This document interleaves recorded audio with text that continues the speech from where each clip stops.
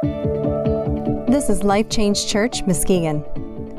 What are you doing while you listen? Driving, mowing the lawn, folding the laundry, multitasking? We're so glad you're here. Subscribe and share this weekly podcast on Spotify, Google Podcasts, on iTunes, or at mylifechangechurch.tv. Join us in person Sunday mornings at 9:30 or 11:30, or catch us on Facebook Live.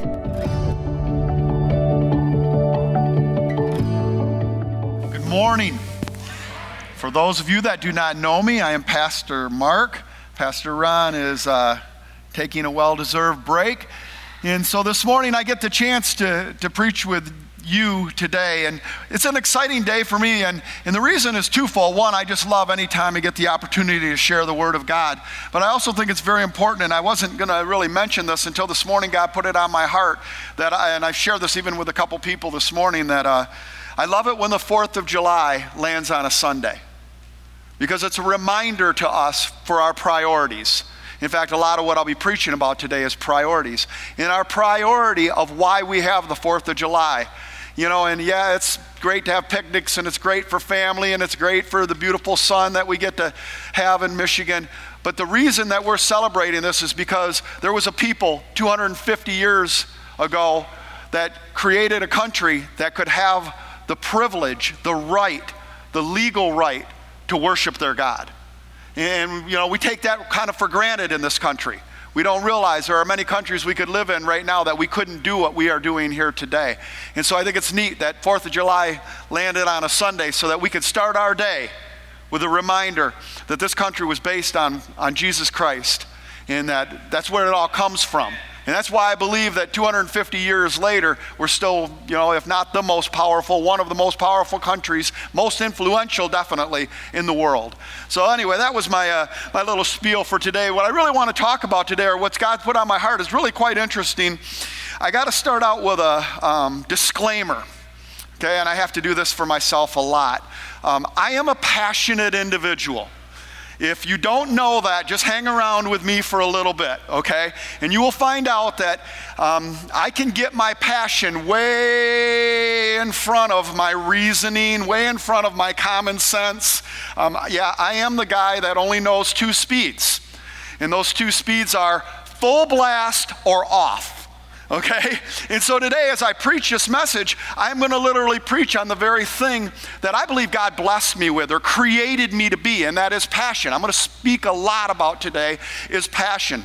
And one of the things that happened to me about a year ago, well, a little over a year ago, was I started questioning something in our church, in the church as a whole, that was really bothering me. And of course, about a year ago, we were just starting in this church to come back to church. We had all taken that COVID break, if you want to call it that. And as people began to trickle back in, I was really kind of shocked, to be quite honest with you, because my expectation did not meet what reality brought. My expectation was that people would rush back, that the house would be full, that people would have been so hungry, because I was so hungry. Nothing against the online stuff, but it didn't work for me. It was too disconnected. I like hugging people. I'm a weirdo, okay? I mean, that I like personal interaction. I like touching. I like seeing eyes, and it wasn't there. And so I expected it to come pouring back, and it really didn't.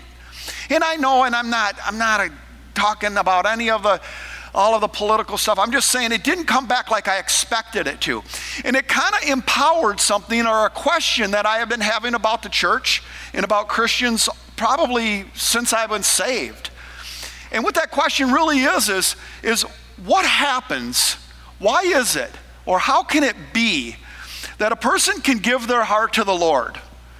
They can maybe come to this altar and surrender their heart to the Lord, or they can be in a living room, or they can be wherever, and they can have this intimate time where they surrender their heart to God. And then, whether it be a pandemic, or it be a series of maybe an offense, or it be even just time go by, they fall back, they fall away, and they don't have a continuation of that relationship. How is it that happens? Okay? And I guess maybe I don't understand it, in a sense, because that's not my personality, that's not my makeup. Like I just said, I am 110 miles an hour, and that is normal for me. I mean, I can work with guys that are 25 years old right under a table, because when I go 100 miles an hour. And so maybe that's easy for me, but I really couldn't understand it. I couldn't wrap my head around it. And so I started studying, and asking God, where in your word does it talk about it? And it's just, when you start focusing on something like that, the words just start jumping off the page. And I thought, I've got to share this. I mean, this is just in my heart. I've really got to share this. And no more than I was thinking that thought, sitting in that chair right over there, when Pastor Ron mentioned that I was going to preach on the 4th of July. And I thought, all right, I know what I'm preaching on. I'm going to preach on passion to commitment to passion. You see, we need to go from passion to a commitment to passion. I'm going to talk today a lot about marriage as a reference of exactly how God wants us to do this. And I think that marriage is an interesting thing, because marriage in the Bible is referred to a lot of times as our relationship as the church to Christ. That we are his bride. We're married to him. We're married to Christ. And so I'm going to use that to help us kind of grab a hold. And I like preaching that way anyway. I've been a teacher my whole life. That was a gift that I was given as young as I can remember. I've had the opportunity to teach in the school systems, obviously to preach, be a youth pastor. It's been great. But I love it when you can take it and you can make it simple. And the biggest way to make it simple is obviously to correlate to things that we're accustomed to, that we're around. And so today I want to talk about that very thing. But let's start like we should always start, right? In prayer. Heavenly Father, I come to you this morning. We come to you this morning, Lord, that it not be just words. Father, words are everywhere. We hear words in the market. We hear words in the schools and at work. We hear words in our church. But Father, may these be transformational words. More than me, Lord. May the words come out of my mouth, and may they change lives. Not because they're my words, not because they're my thoughts, not because they're my questions, but because they're anointed by your Holy Spirit. In Jesus' name, amen. All right. Well, and you got to laugh sometimes how God works. Me and Juan did not talk at all. And my opening scripture is Ephesians 4, 1 through 16, which is exactly 2 parts of which you got in the offering message. So I want to start right there in Ephesians. And in this book of Ephesians, it's very interesting because it's really talking about us and who we are as the church. And it starts out with Paul saying, as a prisoner, I'm going to emphasize that again, prisoner for the Lord, then I urge you to take a life worthy of the calling you have received. Be completely humble and gentle, be patient, bearing with one another in love. Make every effort to keep the unity of the Spirit through the bond of peace. There is one body, one Spirit, just as you were called to one hope when you were called, one Lord, one faith, one baptism, one God and Father of all, who is over all and through all and in all. But to each one of us, grace has been given as Christ apportioned it. This is why it says, when he ascended on high, he took captives and gave gifts to the people. What does he ascended mean except that he also descended to the lower earthly regions? He who descended is the very one who ascended higher than all the heavens in order to fill the whole universe. So Christ gave himself, the apostles, the evangelists, the pastors, and the teachers to equip his people for the works of service so that the body of Christ may be, and here's my sermon coming up, built up until we all reach unity in the faith and in the knowledge of the Son of God and become mature, attaining the whole measure of the fullness of Christ. Then there will no longer be infants tossed and back and forth by the waves and blown here and there to every wind of teaching and by the cunning and craftiness of people in their deceitful scheming. Instead, speaking the truth in love, we will grow to become in every respect the mature body of him who is the head, that is Christ. From him, the whole body, joined and held together by every supporting ligament, grows and builds itself up in love as each part does its work. Now that was a long opening scripture, but I'm going to keep referring back to it. And if you'll catch, there's little things about it that you'll see that I'm pulling back to. But I want to start out that it all starts right here. It starts with a word called passion. Okay? And before I get into passion, or into what I mean by that, I want to make sure you understand the definition of passion. Because passion has different definitions in the world than it did in the Bible, biblically, in the term passion. And I'm referring to it in the Bible term. And really it's broken, passion is, into three different usages of the word. And the first one is probably the one that all of you would think about right away, and it was the movie that came out, I don't know, a couple decades ago now, The Passion of the Christ. How many people remember that movie? Passion of the Christ. You know, and immediately all of us, when we hear that, we probably really wonder, well, what does that mean? The Passion of the Christ. Well, the term actually that is used, and I believe that particular title for that movie is from the definition, and it's primarily from the Old Testament, and it really means to suffer.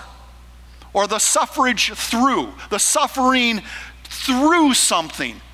Okay? Now, why is that an important thing? Because Jesus suffered through really quite a bit here on earth, from ridicule to torture to murder. He suffered through it, but he suffered through it for a purpose. There was an attainment at the end. There was a goal. There was an objective. So it wasn't just a suffering, because I don't know about you, but none of us like suffering. But I'm going to tell you right now, every one of you needs suffering. We all need suffering in our life. We all need to suffer through things, because you know what happens when you suffer through something? You grow. You mature. If you never suffered through something, you know what you would be? Spoiled brats. You literally would be wanting your way all the time because you're something special, and you are something special to Christ. But the problem comes in is when we begin to realize that. Did you notice in the opening scripture that Paul starts out and he says, a prisoner to God. A prisoner. You see, that suffering is important because it matures us. That suffering, as we get through it too, does a lot for us. And one of the things it'll do for us, it will make us realize that there is something bigger than ourselves. Because I'm going to tell you, there's things you can't get through. I know people who have lost children. You can't get through that without something more powerful than you to grab a hold of and to have alive inside of you. You see, there's a suffering that is a good thing because it matures us and it gets us through it and it turns our eyes towards Christ. And it's quite interesting because probably many of you have come to know Christ through a form of suffering. Sometimes it's the suffering that opens our eyes and makes us turn towards God. The other two terms of suffering that are used in the Bible, passion, that are used in the Bible are more on the other end. And they're on the end of an emotion, emotionally. To have emotion that literally is like a yearning or a desire that goes over and above maybe common sense or maybe reasoning. It's something that is more than you can even comprehend sometime. It's not explainable maybe perhaps, okay? I often think of a passion. When I met my wife, I remember when I met my wife, I was immediately enamored. It was like, woo, yeah, you know? And I became passionate about her. Passionate to the point where she lived in New Era, I lived in Muskegon. I would get out of work, drive a lot faster than what the speed limit said, okay, to get to her so I could spend a few hours and stay up too late and have to drive all the way back going faster than the speed limit said, just so I could get 5 hours of sleep and make it back to the work the next day and then turn around and do it all over again. And there was a reason why, because I was passionate. I was passionate of who she was. I was passionate to know more about her. I was passionate to have a relationship with her that little did I know would lead to 6 grandchildren now. There was a passion there. And that's the type of thing, too, that God wants us to have with him, is that type of passion. That passion where it's emotional, and it's an emotional passion that literally leads to something that is really called agape love. And I'm going to talk more about that in a little bit, because agape love is the ultimate love. If you don't know what I mean when I say agape, there's 4 Greek words in the New Testament that refer to love. And agape is the highest of them. I'm not going to go through all of them. You can read on your own, or I'll talk to you later after service. But agape love is an unconditional love. It's a love that really has no definition. It's the love that God has for us. It's the love that God had, that he sent his own son to be murdered for us. And I don't think sometimes we really wrap our minds around that. Because I honestly ask you, if somebody called you names, mocked you, lied about you, ridiculed you, would you put your own child up to be murdered for them? Because the 99% of us, if we were totally honest with ourselves, would never do that. And yet God did. That's passion. That's passion. And it all starts with passion. It all starts with us having a passionate relationship with Christ. And you need to have that. In fact, I don't know if I'm bold enough to say that. Without it, I question if you really have a relationship with Christ. At some point, there has to be an emotional connection you have with God. Okay? And I'm going to go back to marriage. Just imagine you had a marriage where there was no emotional connection. How would that go? Wouldn't go too well, would it? Hi, honey. Glad to meet you today. Hope you enjoyed your day. I was going to spend some time with you today, but instead, I've got other things that are more important on my schedule to do. How well is that marriage going to do? Not well at all, is it? You see, that's the emotion that you have. And that's interesting, because in our relationships, in fact, every one of you that's had a relationship, I guarantee you've had that. Now, of course, you might not be passionate expression like I do, because maybe I'm overboard. But you have a passionate expression that is an emotional connection, an emotional bond that you had with your spouse, or you had in that relationship, that I guarantee you is what took that relationship and moved it forward. Okay? And when we don't have that in Christ, we have a real problem. Because then God is moved from a different place than he meant to be. In fact, I love that the Bible refers to God as Abba. And Abba, a lot of people say, well, the definition of Abba is father. No, it is not. The definition of Abba is daddy. Is there a difference between daddy and father? Big difference, isn't there? That's my father. I honor him, I look up to him. He's my daddy. Oh no, I've got an emotional connection now. He's our daddy that we are connected to, that we have an emotional connection to. And what's really cool is that how that happens can be a variety of ways. I already shared with you, one of the ways can be through suffering. Many people have come to Christ because of a passion that created emotional connection to God, or a bond, if you want to call it that. Others, it's come from other ways. One of the things I love about our praise and worship, and I rant and rave about our praise and worship to people, is because music brings emotion out of you. How many of you, none of the men will admit this, but how many of you been in your car and just wept when a song was on? Yeah, there's some men's hands going up, all right. Wept and cried over a song. Why? Because there's something powerful about words when they're put to a rhythm.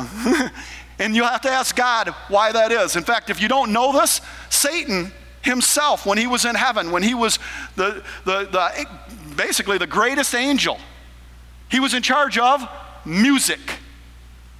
I don't think it's wrong to think that the reason a third of the angels might have left is because there was an emotional connection through the music that got a third of them to leave paradise. There's power in that. And God wants us to have that passion. But now I want to carry that further, because that passion has got to create a bond. Okay? It's got to create a bond, a connection that you have. Scripture tells us in Galatians 2:20, I have been crucified with Christ. Now catch that a little bit. I have been crucified with Christ. Do you see the passion? Do you see, maybe in this case, a word that you would think of as suffering, right? A word that would also bring a bond. I am taking Christ who suffered, and me is I am suffering to be with Christ. I'm connected to him. It is no longer I who live, but Christ who lives in me. In the life I now live in the flesh, I live by faith in the Son of God who loved me and gave himself for me. You see, this scripture gives us a very good definition of the passion that we should have for Christ, that we are emotionally bonded and connected to one another. Now here comes my problem. It's great, and I think everybody needs to go through that. But the problem that comes in, just like in a marriage, is if that emotion will require a continual stimuli. And if there's not that continual stimuli, what happens? Well, the passion wanes. The bonding wanes. It drops back from being, because you're not going to survive all on emotion. In fact, I have a saying that don't trust your emotions. Okay? Because emotions can lie to you. Emotions can make me go 25 miles over the speed limit to see my, at the time, girlfriend. And that's not what you should be doing, okay? But emotion can get us to do that. So we got to have that concept. So it's got to grow from being just an emotional response to the next phase. And that next phase is it's got to grow into a commitment. Now I'm going to go back to marriage, and I told you I was going to go on marriage a lot today. But we need to have this next form, this commitment form. Now think of a marriage for a moment. At some point in your marriage, you are going to become committed. What does it mean to become committed? I can describe it to you very, very simply. To put them before you. That's the definition of commitment. Commitment is when you put something before you. I don't like going to work because work is work. Okay, I don't mind my job. It's not bad. Okay? But the truth of the matter is, I have to be committed to going to work because I want to sleep in and I want to go to the movie theater and go on my Wave Runner. That's what I want to do. But I have to have a commitment to do that. In your marriage, you have to grow from having this passion to being committed to your marriage. Now you say it's an easy word to use, an easy word to throw out there. But the truth of the matter is, it's a little bit difficult to be committed. In fact, it's interesting what Scripture tells you how to become committed. Are you ready for this? Here's how you become committed. Luke 8:14. I'm sorry, this is, I've got my scriptures out of order here. The scripture that I'm going to give you right now explains why people fall away, and I want to make sure I get it because it's Luke 18. And it says the seed, Jesus is telling a parable about the seed, and he says, with the seed which fell among the thorns, these are the ones that you have heard. And as they go on their way, they are choked with worries and riches and pleasures of life and bring no fruit to the maturity. In other words, that was a part on passion. What happens with passion is it wanes, and eventually the other things in life weigh it out. But commitment is a stage where knowledge and maturity can and must blossom. And here in Philippians 1:9-11 it says, and this I pray, okay, that your love may abound still more and more. Now I'm going to pause just for a minute here. That your passion will abound more and more. That your passion will develop. That your passion will mature. That your passion will grow in your marriage, in your relationship with Christ, okay, in real knowledge and all discernment, so that you may approve the things that are excellent, in order to be sincere and blameless until the day of Christ, having been filled with the fruit of righteousness, which comes through Jesus Christ, to glory and praise of God. You see, this scripture is telling us that commitment, the first phase of commitment is knowledge. The first phase of commitment is knowledge, and without that knowledge, I guarantee you, you're not going to be committed. I'll just give you the perfect example. I hate diets. How many people here like diets? Okay, the older I get, the more I realize I need diets. But the fact of the matter is, how successful would you be on a diet if you had no knowledge of calories, no knowledge of what foods are good or bad, no knowledge of any of the information that you would need to be successful at a diet. Nobody would do it. Because first of all, you wouldn't even know what to do, would you? And see, the same holds true. A lot of times when we come to Christ, we come with this passion, but then there has to become a point where this passion begins to transform into knowledge. And what this knowledge is not the knowledge that puffs up, but it is a knowledge of who Christ is. It is a knowledge of why we're here today. It is the knowledge of what the Lord has planned for your life. My favorite scripture, for I know the plans I have for you, says the Lord, plans to prosper you, plans to give you a hope, plans to give you a future. You see, it's that knowledge of knowing that when I'm going through a time of struggle, when I'm going through a time where things don't go the way I want them to go, I have this knowledge of what God's plans are for me. His truth is for me. And His truth is that I have a future. His truth is that I have a hope. And His truth is that I prosper. And I know the world all looks at prosperity as money, but you want to know what I look at prosperity as? My marriage is better today than it was yesterday. My finances are better today than they were yesterday. My children have a better relationship with God today than they did yesterday. They prospered. I prospered. We prospered. And it is that truth and it is that knowledge that if you don't pursue it and you don't gain it, you won't be committed. And this is a big place where I believe a lot of people fell away during the COVID thing. Because there was passion there and we took away the stimuli. We took away the praise and worship. As beautiful as it was and intimate as it was with 3 people or 2 people, you guys were awesome at that. The truth of the matter was there was no physical touch. There was no eye-to-eye contact. The stimuli was not there like it needs to be there in a bonding relationship. And therefore, because there was no knowledge, people faded. They drew back. It's interesting, I talk about hunger a lot. I have 2 definitions for you for hunger. There's natural hunger and spiritual hunger. Did you know that? And here's the interesting thing about hunger. If you are physically hungry, and most of you are probably starting to get physically hungry because you don't eat breakfast, and I don't eat breakfast, and the coffee wears off, and all of a sudden you start physically getting hungry. If you go out and you eat a bunch of that ice cream in the parking lot, you won't be hungry no more. Spiritual hunger is the exact opposite. Exactly 180 degrees different. You see, with spiritual hunger, if you don't eat the Word of God, and the Bible refers to it that way, by the way, if you don't constantly consume the Word of God, you will lose your hunger for it. You will lose your appetite for it. You will quit desiring it. See how that happens? And yet, on the flip side, and here's what I love about it, if you begin to pursue the Word of God, if you begin to start going to church, if you start doing devotions and going to small groups and youth group or whatever it may be, you get more of a hunger for it. I'm to the point now where I can't even comprehend missing church for any reason, ever. We go on vacation. One of the things we do, we book our flight, look for our church that we're going to go to when we're on vacation. Why? Not because I'm special and holy roller or pastor or anything. It's because I have such a hunger for it that I can't. It's like you're asking me not to eat this week? Seriously?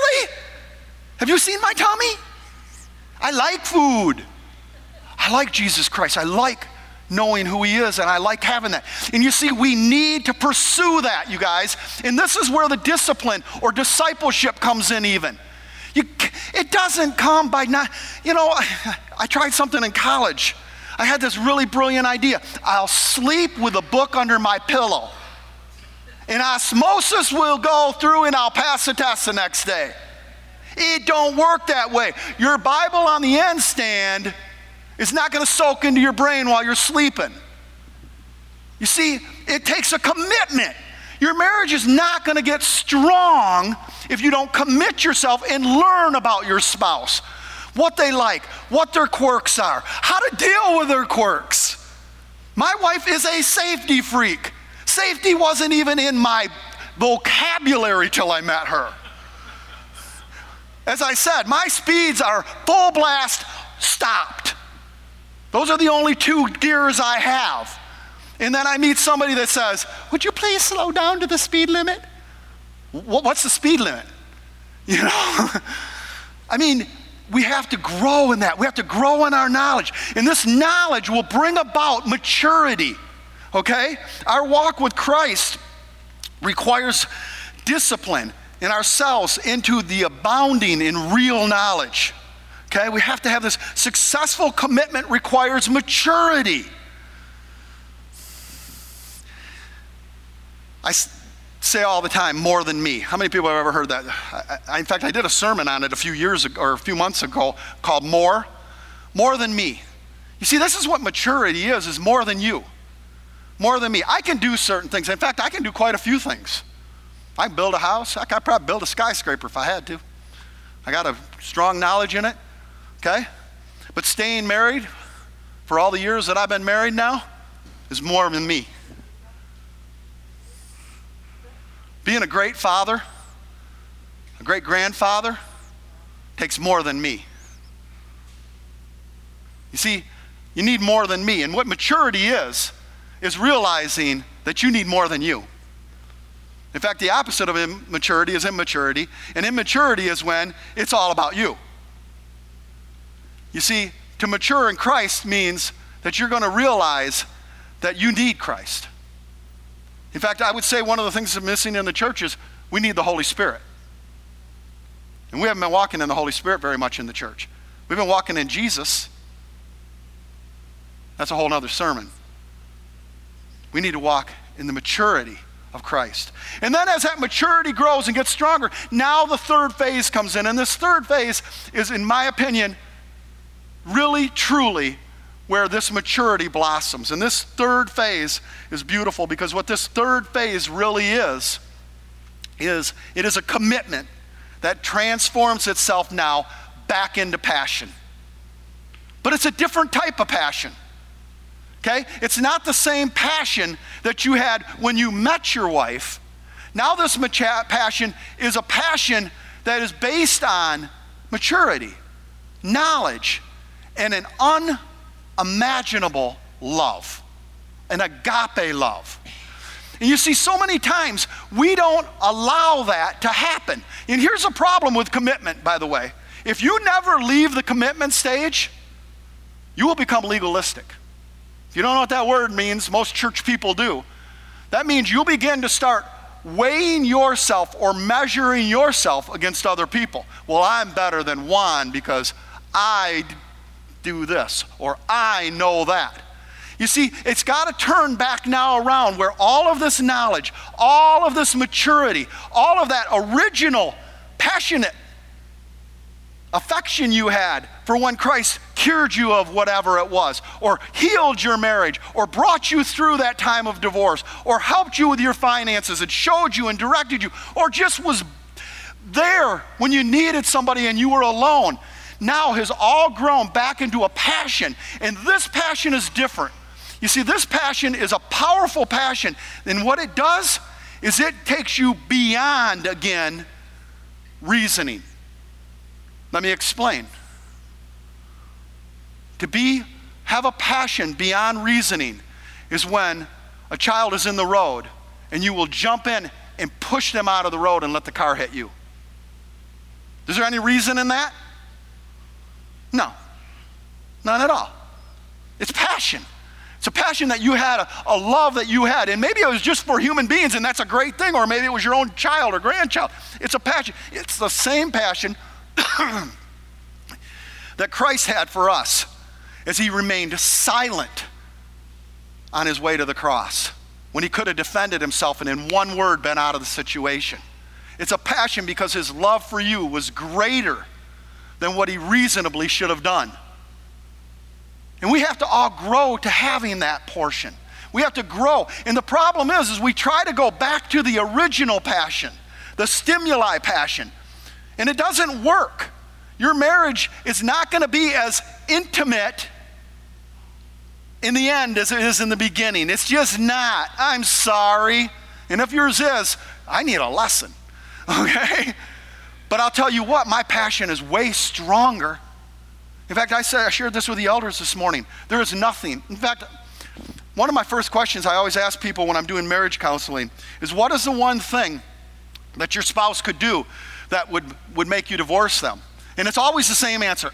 Never once have I had a different answer. And it would be to have an affair, to infidelity. And I told, well, then you're not ready to get married. And when I say that, their jaws go, huh? What? You're not ready then. You see, there's nothing my wife could do to me that would make me fall out of love with her. You know why?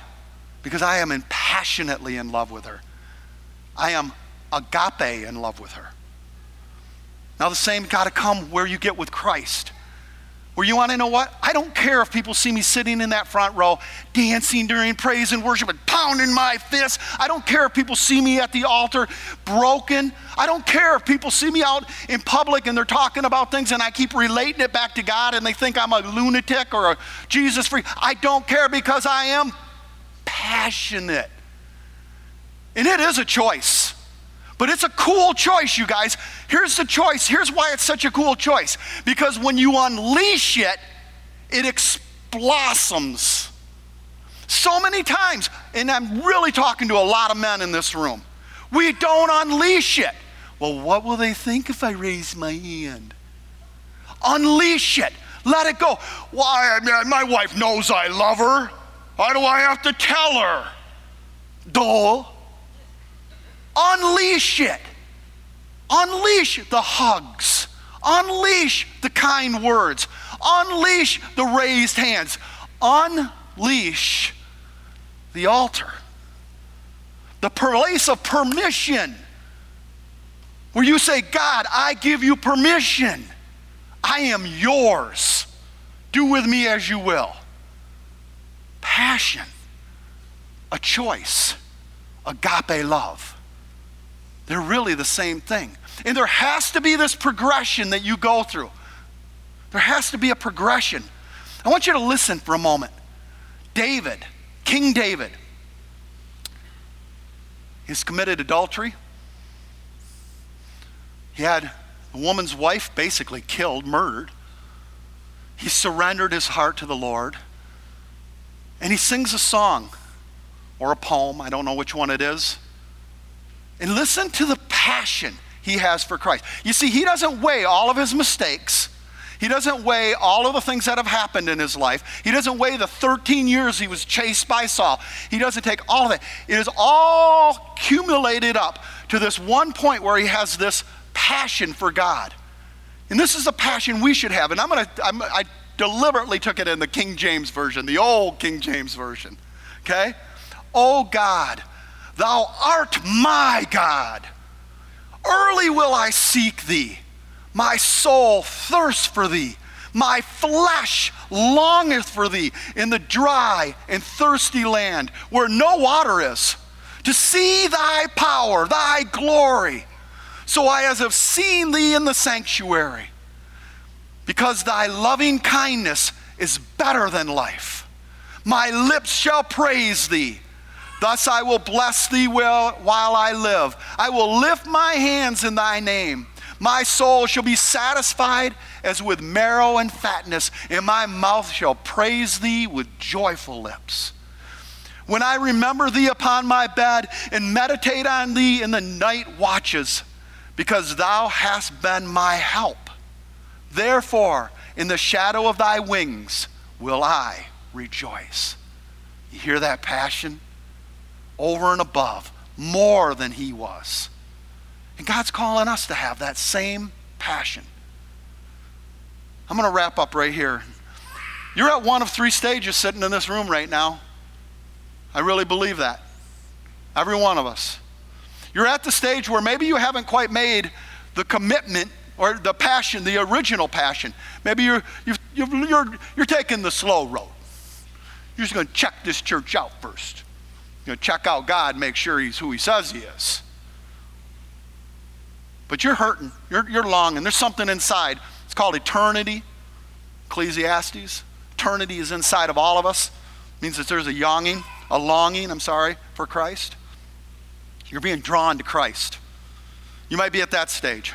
You might be at the second stage where you've had that moment and you've accepted Jesus Christ as your Savior, and you're maybe in or in the waning stages of that original, that first love, that first passion. But you haven't made that commitment yet. Yeah, the Bible's okay. I don't understand it. I hear people say that all the time. I don't like to read. I don't understand it. Poppycock. That's a bunch of malarkey, as our president would say. There's no way. The Bible's wrote in every translation under the sun nowadays. I mean, if you don't, I mean, there's just no reason. There's no excuse. There's a church on every corner. And this one's awesome. Maybe you're at that stage, and it's time to make a decision to be committed. There's a time to step out and start doing those disciplined things. Maybe that's you today. Or maybe you've done that, and yet you're in a dry and thirsty place. You believe that you have knowledge and maturity in Christ, and yet you're thirsty. It just isn't fulfilling. It almost feels empty or void or lacking flavor. You see, if you're at that place, what you're lacking is the passion. You're lacking the second phase of passion.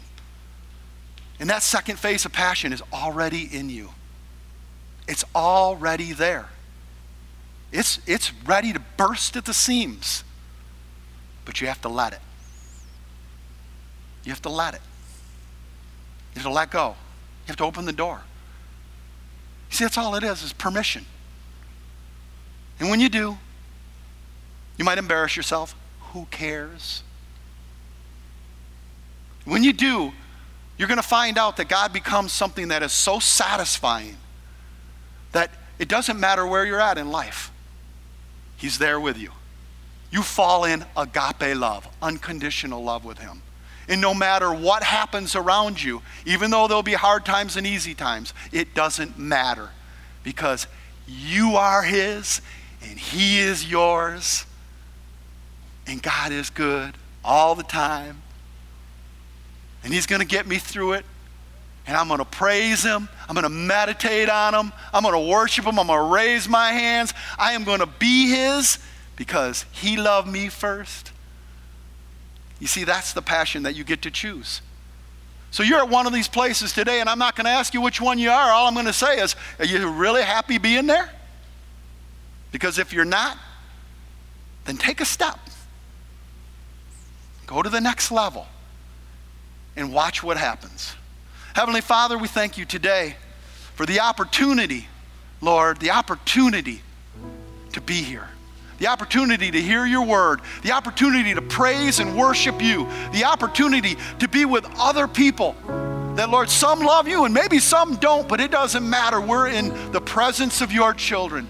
The opportunity to laugh and to hug and to handshake, the opportunity to come to this altar, the place of permission, and pour out our needs, our desires, our hurts, and our joys for you.